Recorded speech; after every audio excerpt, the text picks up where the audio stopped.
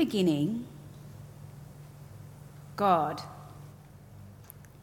being the artist, designer, writer, architect, and maker that he is, created the heavens, the seas,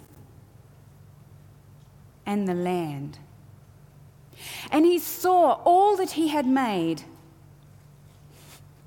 and it was good. Now, being the creator of all this made him the rightful ruler, governor, authority, landowner of all this territory. And his desire for all of this land, this territory, was that it would be a flourishing and fruitful place. And so he filled it with every kind of grass, tree, flower, and animal imaginable. And the land, his territory, became a beautiful place to be. But God wasn't finished with this land that he'd made. No, for out of this land he chose to form his greatest masterpiece, humanity. For God chose to form humanity from the very land that he had created. And he breathed into them his breath of life. And humans became living souls. For it was this breath that caused humanity to live. Without this God breath, well, we would just be formed pieces of land. You know, like a field or a garden bed or a pant pot. For this, his breath, this God breath, this special treasure buried inside these pieces of land,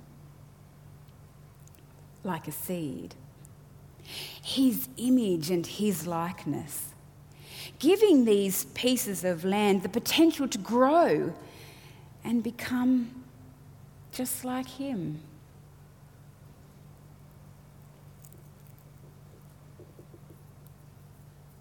And so, just like children who can so often grow up to look like their parents, so too these pieces of living land were given the potential to grow and become children of God. And if children of God, they would also become heirs to his territory. So as children to the rightful landowner God, God chose to bless them, telling them to be fruitful and to multiply and to have dominion and authority over the land from which they had been formed. For his desire for these living, breathing pieces of land, his land-formed children, was that they would have life and peace and hope and a future, and that they would have it more abundantly. And so humanity was given the potential to become beautiful, flourishing, and fruitful people to be around. Until one day, when something happened that changed all that. You see, God had an enemy, this serpent, who had once before tried to overthrow God and take his rule. But it hadn't ended well for this serpent, and he had been cast out from the presence of God, left to roam to and fro. Well, you see, this enemy had been watching God with this new land that he'd made and these land-formed children that he'd so fondly formed. And he feared it. You see, God was extending the borders of his territory, and this would ultimately squeeze him out. So the enemy moved to take dominion and authority of this land away from God's land-formed children. And then he would rule as landowner over all that God had created. And so this serpent, being more cunning than any beast of the land which the Lord God had made, said to the land-child called woman, "Has God really said, 'You shall not eat of every tree of the garden'?" Now let's just stop for a moment and notice how this serpent has staged his attack against this land-formed woman. Has he come blazing in with powerful weapons of battle? You know, attacking her with health problems, the dreaded bombs of disease or infirmity. Or what about the missiles of economic distress? Or the hand grenades of relationship tension? No. He simply brings his battle to her through her mind, her thoughts, her beliefs, with a simple little question. Has God really said? Has God really said that he'd look after you? Has God really said that he'd be faithful to you? Has God really said he'd always be there? Has God really said that he loves you, that you matter, and that he cares? Has God really said that he's got a good future for you, filled with good things? Has God said? Has God really said? This simple little question became the arrow that subtly caused this God-formed piece of land, this land child called woman, to weaken, causing doubt to slowly creep into her mind like a fine mist, stirring up worry and fear and uncertainty about God, about his desire for her and his heart towards her. And so this land-formed child of God gave up her blessing from God and her authority over the land from which she'd been formed.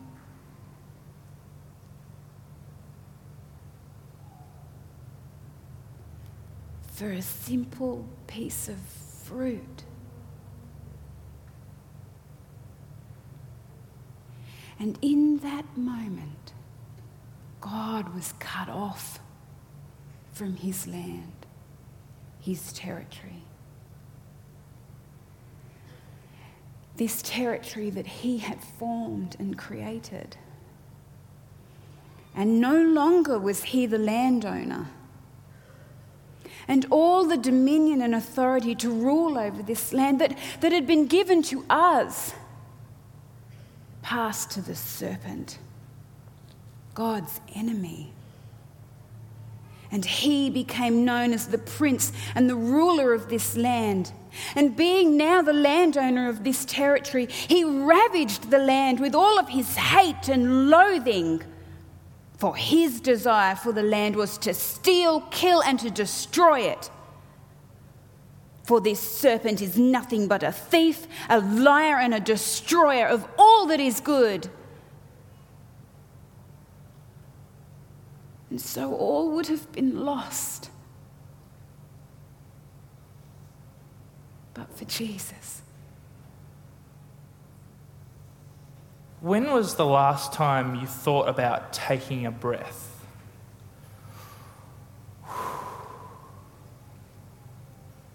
Isn't it funny that for something that's so incredibly vital to our survival, we barely ever think about it? We do it 26,000 to 30,000 times a day, and yet when I drop my little boy off to school, it's not as if I say, "Oh, see you, have a great day, don't forget to breathe." Maybe I should. Isn't that funny? We barely ever think about breathing. Jewish tradition actually believes that breathing is far more than just an act of survival. Think about this for a second. Really early on in the Bible, in the book of Exodus, God reveals his name to Moses. Now, it's a big thing to reveal your name to somebody, isn't it? Because when you reveal your name to somebody else, you're opening up an opportunity for a relationship to happen. We generally are resistant to give our name and personal details to someone if we don't want a relationship with them. And yet when we do give them to somebody, we're kind of giving them permission to have a relationship with us. So it's a big deal for God to reveal his name to Moses and then, therefore, the rest of us as well. Let's read about it. In Exodus chapter 3, verse 13 to 15. Moses said to God, "Suppose I go to the Israelites and say to them, 'The God of your fathers has sent me to you.' And they ask me, 'What is his name?' Then what shall I tell them?" God said to Moses, "I am who I am. This is what you are to say to the Israelites. I am has sent me to you." God also said to Moses, "Say to the Israelites, 'The Lord, the God of your fathers, the God of Abraham, the God of Isaac, and God of Jacob has sent me to you. This is my name forever, the name you shall call me from generation to generation." God's name is I am. When we read that in our English Bibles, it appears as capital L, capital O, capital R, capital D, Lord, but in all capitals. It appears over 6,000 times in the Bible, this name of God, I am. In Hebrew, which is the language that it was originally written in, it's also 4 letters. Yod, Hey, Va, Hey. Or in English, that would be YHVH.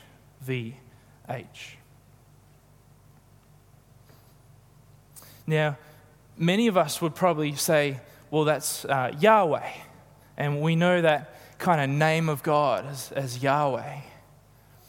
But ancient rabbis kind of saw these letters as sort of vowel sounds. And to put these all together in one word was quite strange, because it was kind of unpronounceable. In fact, if you were to try and pronounce it, it would just sound like breathing. Yod, Hey, Va, Hey. Interesting. God's name sounds like breathing. So when God breathed life into Adam and Eve, it was almost as if it was an artist signing his name at the bottom of a painting. God placed his name inside of each and every one of us, so that every time we breathe, we reflect the name of God. We proclaim the name of our Creator 26,000 to 30,000 times a day, give or take. How cool is that? Even animals, when they breathe, they are announcing to the world around them who their Creator is. Yod, Hey, Va, Hey. Think about this for a second. When a baby is born, and I've had the privilege of being at the birth of my 2 children. When a baby is first born, what's the first thing it has to do in order to survive? Breathe. It needs to breathe. It needs to breathe, or it needs to say the name of God in order to live. Or think about this. When we die, is it because we stop breathing, or is it that we stop proclaiming the name of our Creator?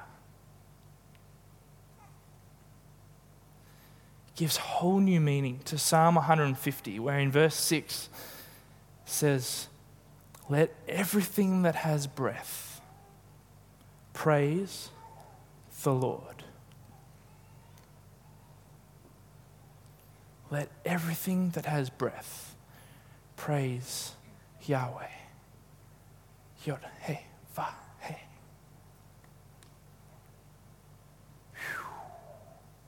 When have you just taken a breath? You might be thinking, well, doesn't God want us to choose to worship Him? I certainly don't think about all those times. Every time I take a breath, I don't really think about it. When I do, I don't think about the fact that I might be worshiping God. Doesn't God want us to choose to worship Him? Absolutely. Absolutely. That's why God has given us the opportunity to experience another creation, a new creation, a recreation through Jesus. You see, when Jesus died and rose again, He gave us the opportunity to choose to start afresh, to choose to be born again, to be created again. In the New Testament, in the book of 2 Corinthians, it says, "Therefore, if anyone is in Christ, the new creation has come, the old has gone, the new is here." When we accept Jesus into our lives, we have been recreated. You want to know something really cool? I looked at the very first time that this recreation happened. Jesus had died, He had risen again, and He had appeared to His disciples. Let's read what happens. It's in John chapter 20, verses 21 to 22. Again He said, this is Jesus, "Peace be with you. As the Father has sent me, so I am sending you." Then He breathed on them. Wait, He breathed on them? Some bells going. I've heard this before. You mean to say that God breathed life into Adam and Eve at creation, and Jesus breathes on us at a recreation? Well, then He said, "Receive the Holy Spirit." And this is where I get really excited, because the New Testament, right, is written in Greek, and the Greek word for spirit is pneuma, and it's the same word that they use for breath.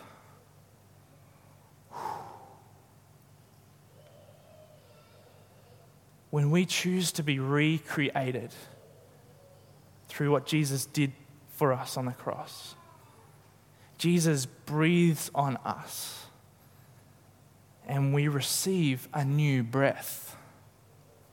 We receive the Holy Spirit, the holy breath, God's breath inside of us. It's almost as if God Himself is breathing through us. Just like we cannot physically live without physical breath, we can't spiritually live without spiritual breath. When we receive this breath in us, the Bible tells us many things that happen, but one, for instance, is that the Holy Spirit sanctifies us. Sanctifying is just a fancy big word for kind of cleansing, the act of cleaning us out from the inside out. If God is breathing through us, that breath, that holy, perfect breath cleans us out. Gets rid of all that grit and dirt and muck that has gathered over the years. Another thing that happens in Romans, he talks about our minds are renewed. We experience a renewing of the mind when we receive this breath. Or later on in the New Testament, it talks about how our behavior and our attitudes change because if we're breathing in and out God's Spirit, God's breath, then we naturally experience fruit that reflect who God is. So just as our physical breath reflects the name of God, our spiritual breath reflects the very nature of God.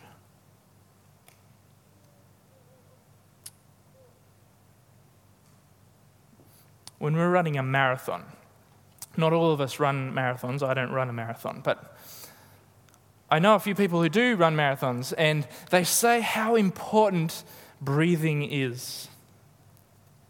You cannot go the distance unless you breathe, but unless you breathe properly. There's a rhythm to it. There's a very important structure to breathing in a big marathon. We are in a spiritual marathon. And if we don't breathe that spiritual breath, we won't make it to the end. Or what about a fighter? A fighter in a battle.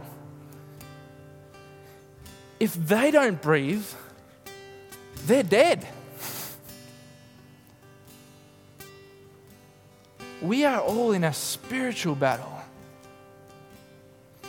As Tony so beautifully put it, God has rightful ownership over everything that He has created, right? And yet it fell into the wrong hands because we stuffed it up. And God has ultimately won the war through what Jesus did on the cross. But the enemy continues to fight, and the enemy continues to attack. And we're on God's army, and we are fighting, and so we need to expect attack. The enemy attacks our minds because it's the easiest target. It's the most efficient way to get to us. Through lies, deceit, tricks, doubts.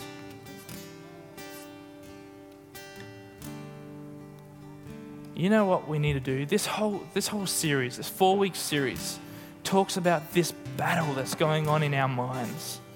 And we're going to give you some steps to equip you to fight that battle properly and to come out the other side still breathing.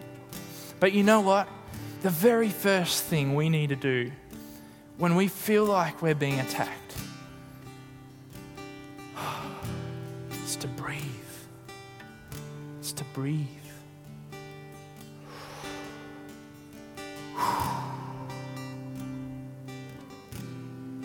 When was the last time you thought about taking a breath?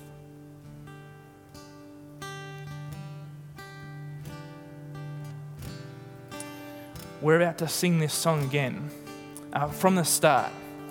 And we sang this earlier. It's all about how great God is, but it talks about how it's God's breath in our lungs. It's God's Spirit in our lungs. It's as if He's breathing through us. So our only reaction is to just pour out our praise. Maybe there's some people here today that's not true for. Maybe you haven't experienced a recreation. Perhaps you have never accepted Jesus and never have accepted God's breath inside of you. Well, we want to give you the opportunity to do that. So as we sing this song, I'd encourage you, why don't you come down to the front? There'll be people here that can pray with you. It might seem a bit scary, but God never wants to scare us. God God is a comforter. He's a peace bringer. He's an encourager. He puts courage in us. He never wants to scare us. So don't be afraid to come down and receive. We want to pray with you. It would be an honor for us to pray with you, that you might be recreated and that you might accept for the very first time God's breath inside of you. But you know what? There's probably some other people here who maybe you've just felt like you're in this marathon and you haven't breathed for a few miles. And you might just feel out of breath. Maybe you're just puffing as hard as you can, and maybe you feel tired. Maybe you feel like you don't know how you're going to get to the end. Maybe you feel like just stopping altogether. Well, we also want to pray with you. And if that's you, if you feel like you're just out of breath, you need to just catch up. You need to just pause and just take a few deep breaths of God's Spirit and catch up and then go again. We're happy to pray with you during this song. But as we sing, why don't we reflect on the fact that it's God's breath in our lungs. It's God's breath in our lungs. And maybe this is an opportunity for you to take a nice, deep breath.